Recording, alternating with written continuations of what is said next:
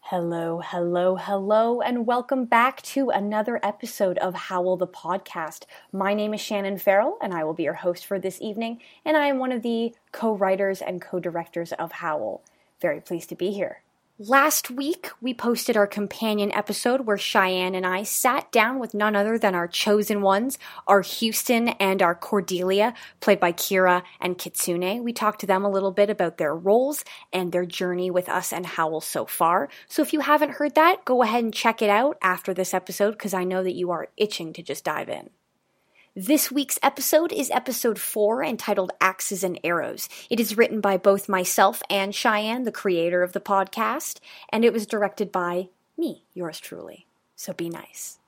Now, when we last left Kinney, she received a very ominous and vague threat from Houston to get her to stop researching the disappearances happening on campus. The disappearances of Rose and Natalie, which we know is a very sensitive spot for Houston. Let's find out what awaits Kinney this week at Talbot University. This is episode 4, Axes and Arrows. Enjoy.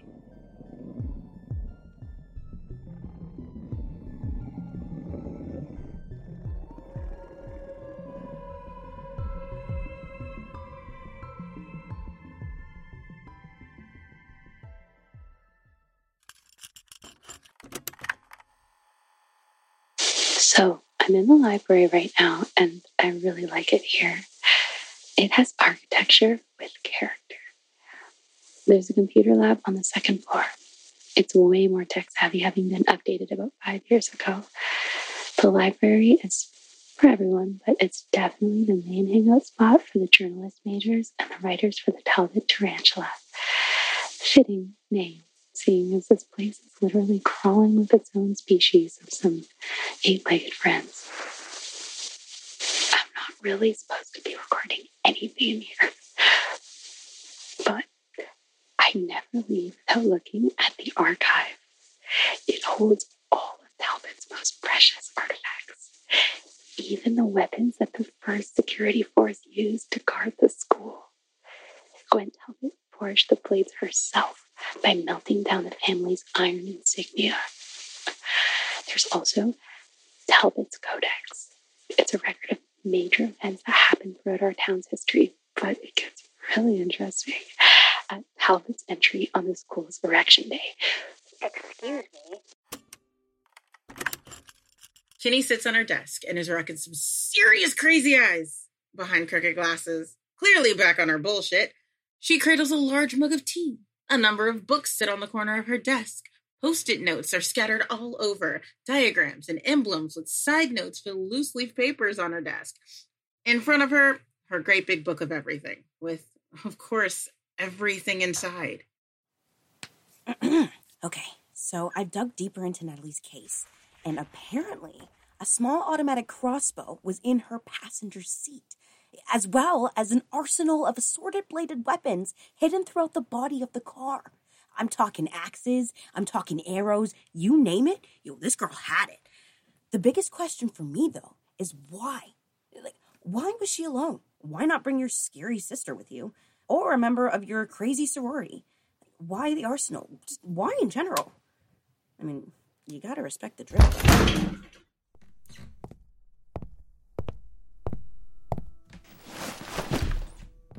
Birdie watches Kinney, deep in her research mode.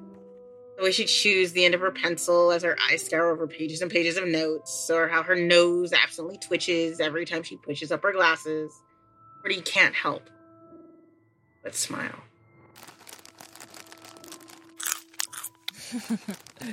What's the plan today, Rabbit? Uncovering the truth about a conspiracy in a prominent sorority at the university, Pinky. So a typical Tuesday for you then? It's Saturday. You want some chocolate? No thanks, I'm allergic. Did you find anything interesting? What? You're allergic To chocolate? to chocolate. Yeah? To chocolate. Yes? But how do you live? Easily. I don't eat it. Did you find anything interesting? Actually, yes. Oh. Care to share? Well, I've been building a thesis on ulterior motives. How people often act one way, but maybe feel another. Why do you think someone would do that?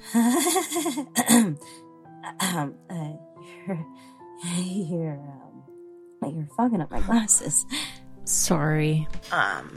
Well, maybe it's a safety thing. You know, they want to keep themselves guarded. Maybe they think it would keep someone else safe, too. Someone they've gotten to know. Interesting. Maybe people conceal themselves because they've been burned before. It hasn't gone over well in the past. Why would this be any different? I mean, I get that. But not everyone's the same. Not everyone's gonna hurt you. So we are talking about me. Are you talking about you? You brought it up. I guess I did. You have fun, Rabbit.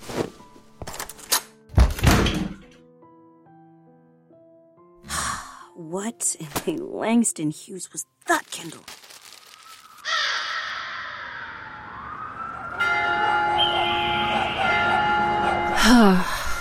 I miss the woods.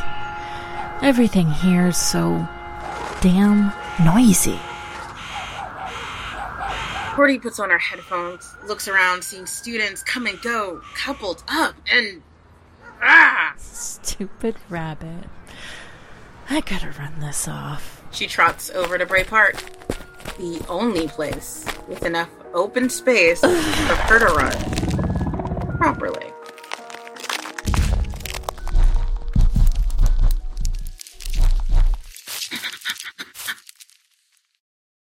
What is that?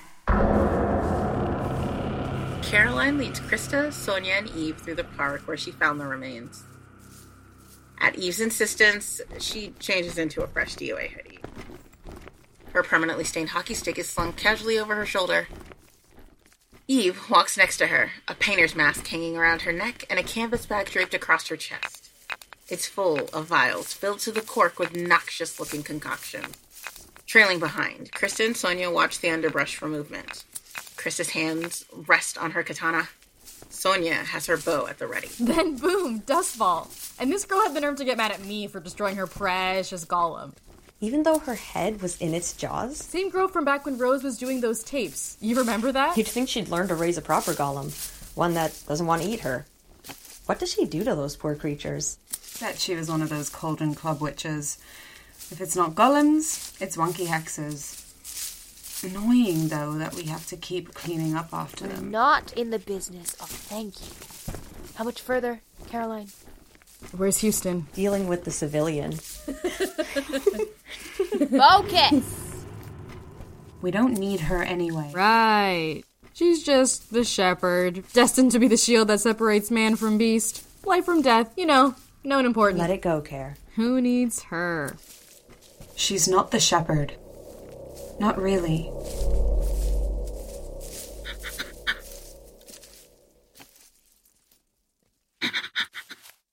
Great Lucretia. Who hunted you? Cordy leans over the body, careful not to disturb it.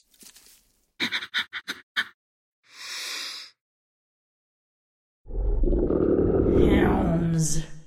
The cluster of freckles on her arm begin to glow.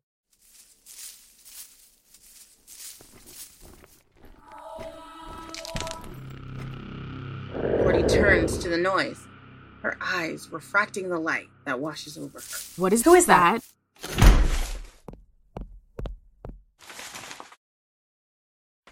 Kenny barges into her room, fresh from a full day of classes. She's been thriving on her newfound information. Her hair is perfect. Her outfit is hella cute. She does a quick sweep to see if Cordy is around. She isn't, which is disappointing since Kenny is radiating adorbs right now.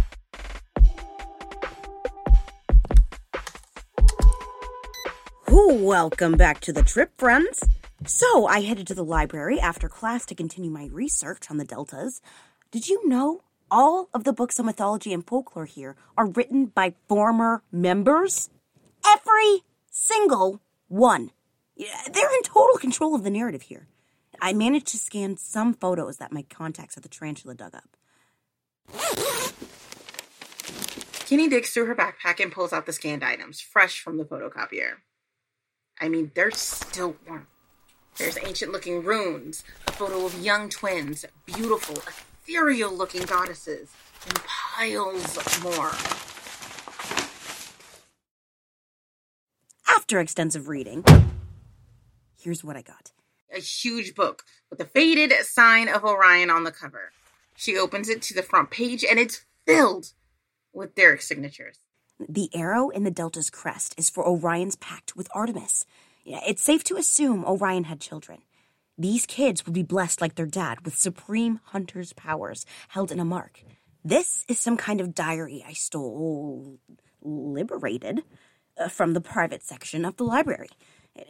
Anyways, it reads like a Bible. The last person to check it out was Ryan Derricks. The one before that, his sister, Natalie. Before that, their father, Hunter Derricks. Notice a pattern? Now listen to this. When the beasts rose, Orion made a pact with Artemis, the hunter goddess. He swore to shepherd man out of darkness and return us to the light. Artemis marked him with the power to rain fire on all creatures born of shadow and lies. There's all these references to the Great Hunt, blah, blah, blah. The DOA as a sorority of devoted werewolf hunters, and the Derricks are their leader. Yes, I made it make sense. Sonia, Eve, up top. Caroline, beta pattern. At Krista's command, Sonia and Eve parkour into the trees. Caroline veers to the right, trying to cut Cordy off. Shit. Cordy bounds through the underbrush as arrows and bottles rain from above. Disoriented by the plumes of gas that suddenly envelop her, Cordy barrels straight towards Krista. Krista, heads up! I got it! At the last second, Cordy regains her senses and makes a hard turn away.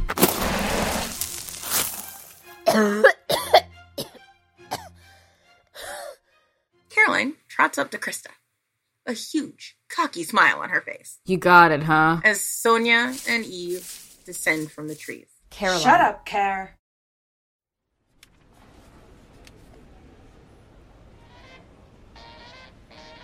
Houston Derricks is studying in the far corner of the library. She likes it here at night. Fewer people to offer their half-assed condolences.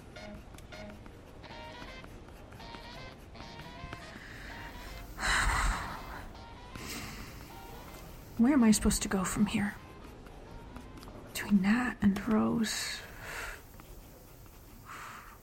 It's a lot. Ugh. What, Chris? Don't call me that. I'm busy.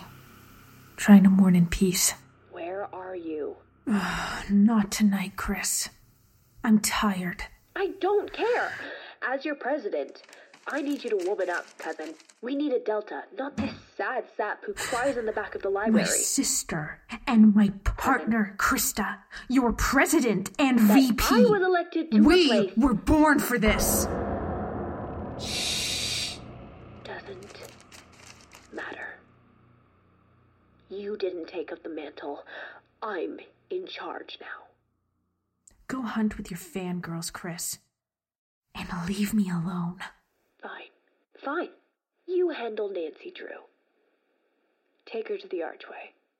That's An extreme. order. Bitch.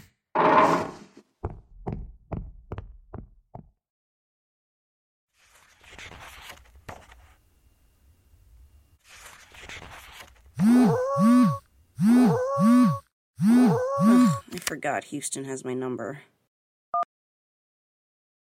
Hello? Archway. Now. I don't understand what she doesn't get about texts. 'Cause that could have been one.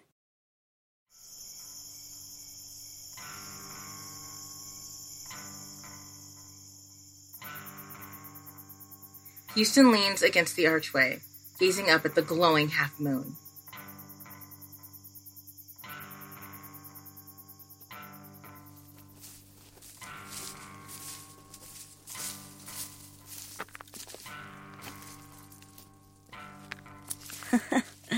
Still nailing that ominous look. I have a one-time only offer for you. Okay. Houston pulls out a scroll from her jacket. What's this Congratulations, Kendall Monroe. You've been invited into the Delta Omega Alpha sorority as a special member. We offer training, safety, and a sisterhood unlike any other. Houston.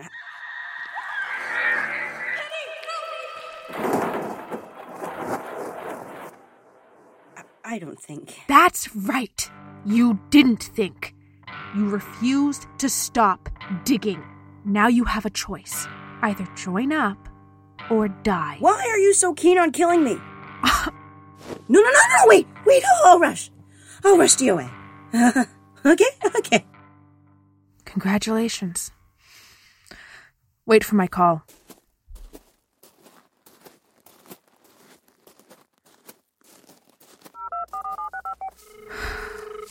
It's done.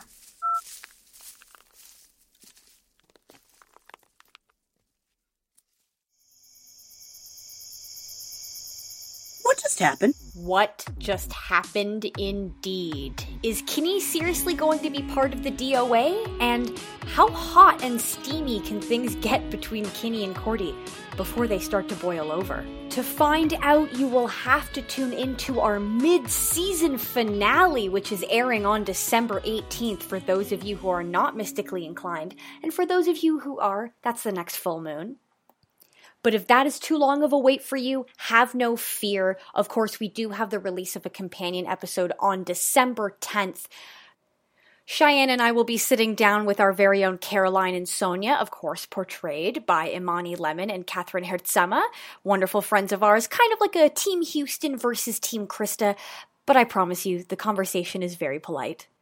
If you're tuning into episodes and you're liking what you're hearing, please feel free to go ahead and follow us on our social medias. For Twitter and for Instagram, that's going to be at HearUsHowl1895. Hit us up there. Let us know what you think of the episodes. Like, follow, do all that fun stuff. Share if you feel so inclined to. And you can find us on Facebook as well. Hit a like over at Howl the Podcast and share the page if you also feel inclined. You can find all of the socials for our cast and crew over in the description box. The crew including myself, of course, Cheyenne, and our amazing sound engineer, Spade. So go on over and give us a follow as well. And remember to use the hashtag HearUsHowl if you are posting any kind of Howl content that you'd like us to see, and we can share it. As always, Howlers, it's been an absolute pleasure hosting the episode, and we'll see you next time. Or I guess we'll hear you next time. And be careful, because you never know what's lurking in the woods. Good night.